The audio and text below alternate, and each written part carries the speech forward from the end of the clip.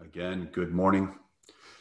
The passage that we will reflect on is from 1 Peter chapter 3. If you have a Bible, you may want to turn to there.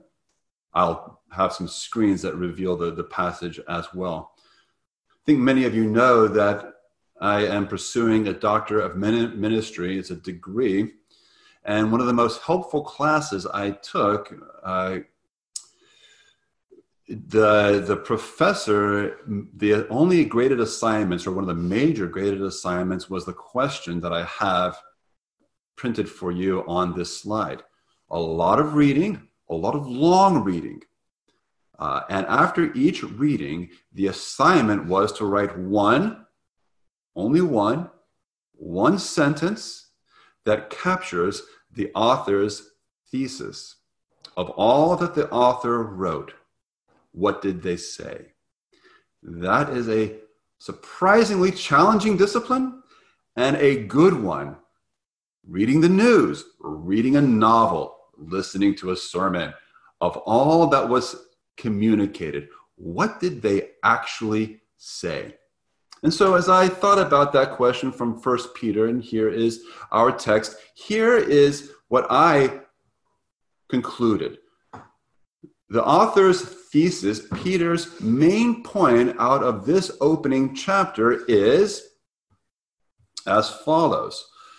The Christians' certain hope of their future resurrection inspires joy amidst trials. What do you think? What grade would you give me on this assignment? Let me show you how I got to that thesis statement, the main point of what the author is communicating. The author tells us when our hope, our Christian hope, will be realized. When will it get good for the Christian faith, for those who trust in him? Let me show you. We have a living hope, which is kept in heaven, a salvation, which is ready to be revealed at the last time. So the Christian hope is a future hope, not a present reality, not primarily a present reality. The Christian hope is kept in heaven, and it is not fully accessible on earth. The Christian hope is revealed in the last time. It is not fully known now. Do we have some hope? Yes, today. Do we have some access to our hope? Absolutely. But the primary hope, the full access, when our hope will be fully known, is in the future age, not in this one. It is a future hope. What? The next question, what is our future hope? Here we have the substance of the Christian hope is revealed through the resurrection of Jesus Christ from the dead. That is the substance of our hope. We have a specific hope, not a vague hope. That just as Jesus was not revived, he wasn't resuscitated, he did not come back as an immaterial ghost, he was both raised and changed. And the Christian hope is simply that we will be as he is, not a ghost. Not simply raised to a similar kind of life, but we will be both raised and changed, just as he was raised and changed. The Apostle Paul uses garden imagery, the same garden that Heather spoke about, to express the same point. Just as a seed is to a flower, so our mortal bodies are to our resurrected body. That is the what of the Christian hope. So when will the Christian hope be realized? Not in this age, but in the age to come when Christ returns or we return to him. What is the Christian hope? It is specific, not vague, that we will be as he is. Now we get to the real heart of this passage. How certain can you and I be of this hope? Is this just something we kind of wish for? How certain can the Christian be that in the new age, the next age, when Christ returns or we return to him, that we will be as he is? Answer, extremely certain. Look, Consider this with me. The author describes our hope as an inheritance. Think about that description. In the normal pattern of life, in a reasonable family, a child can expect to receive an inheritance when their parents pass away. Without presumption, there is a reasonable expectation of all the emotions a child will feel when a parent passes away and that child receives an inheritance. Surprise is not one of them. A child is not surprised. They may be surprised at how big or how little, but the fact that a father or mother leaves an inheritance for a child is a reasonable expectation. Our hope is described in terms of something that we can expect. It is an inheritance. Further, it is an inheritance that is imperishable, undefiled, and unfading. Every inheritance that you receive is not those things. Every inheritance that you receive is imperishable. It fluctuates. Do your parents leave you money? It will rise or fall based upon the stock market. No inheritance is perfect. All inheritance fade, like pictures on a mantelpiece, but not the inheritance that you are promised through Christ. It is imperishable, undefiled, and unfading. Further, it is doubly guarded. Our inheritance is kept in heaven for you, and you are being kept in heaven for it. How certain can you be of your eternal destiny? This passage is telling you and me that you can be exceedingly, extremely certain about the Christian hope. Now, it may seem presumptuous. It may seem unreasonable for us to think, based on my performance, based upon what I know about myself, it seems awfully presumptuous for me to say, I know that my Redeemer lives, and I know that I will be with him. It would be presumptuous if the hope of your inheritance, the hope of your salvation was dependent upon your merit. It is not. The hope of our salvation, the hope of our inheritance is not based upon our merit. It is based upon his mercy. Finally, so again, I return to my thesis. The certainty of the Christian hope inspires joy amidst trials. In what? In what do you rejoice? In the certainty of your eternal hope, though you are grieved by various trials. This image that you see on your right-hand side is an image of Emperor Nero. He is one of the more unsavory characters of history. He led one of the last great persecutions of the Christians. Lions in the Colosseum. That image is thanks to the maliciousness of Nero. This letter, 1 Peter, was written to them. They are grieved by various trials. And in the midst of their various trials, the author wants to inspire joy amidst the trials by assuring them of the certain hope of their resurrection. Now, if you've been in this church before, you've heard this passage before. In a liturgical church like ours, you are bound to review some of the same passages again and again. We do so because they are important. Last week, we thought of the certainty of the resurrection of Christ. This week, Easter, second week of Easter, we think of our own certainty. And I am convinced that this is the author's main point of this opening chapter. How certain can you be? Extremely certain. You have a sure hope. But what struck me as I sat and reflected on this passage was something that I simply had not noticed before. This passage reveals something that I found encouraging, revealing and encouraging about our human nature. Let me show it to you. I wonder if you picked up on this as the passage was read. What I noticed is that there are two emotions, joy and grief, that are simultaneous. These are two very different emotions, and the author expects that those who receive this letter will both experience joy and experience grief.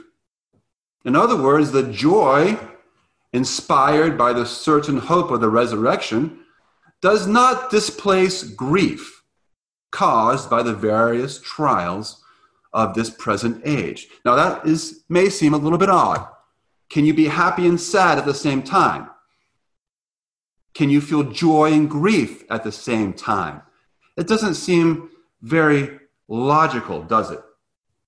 I often don't think of what I feel or how I feel, or much less how my feelings work. But doesn't it seem to you that if you felt one emotion, then you would not feel another?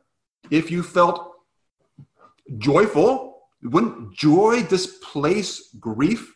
If you felt grief, wouldn't grief displace joy? You see raise your hand if you know who that is. I see a Kohler child raising their hand. You're muted though. It's Archimedes, right? Yes? Yeah, thumbs up.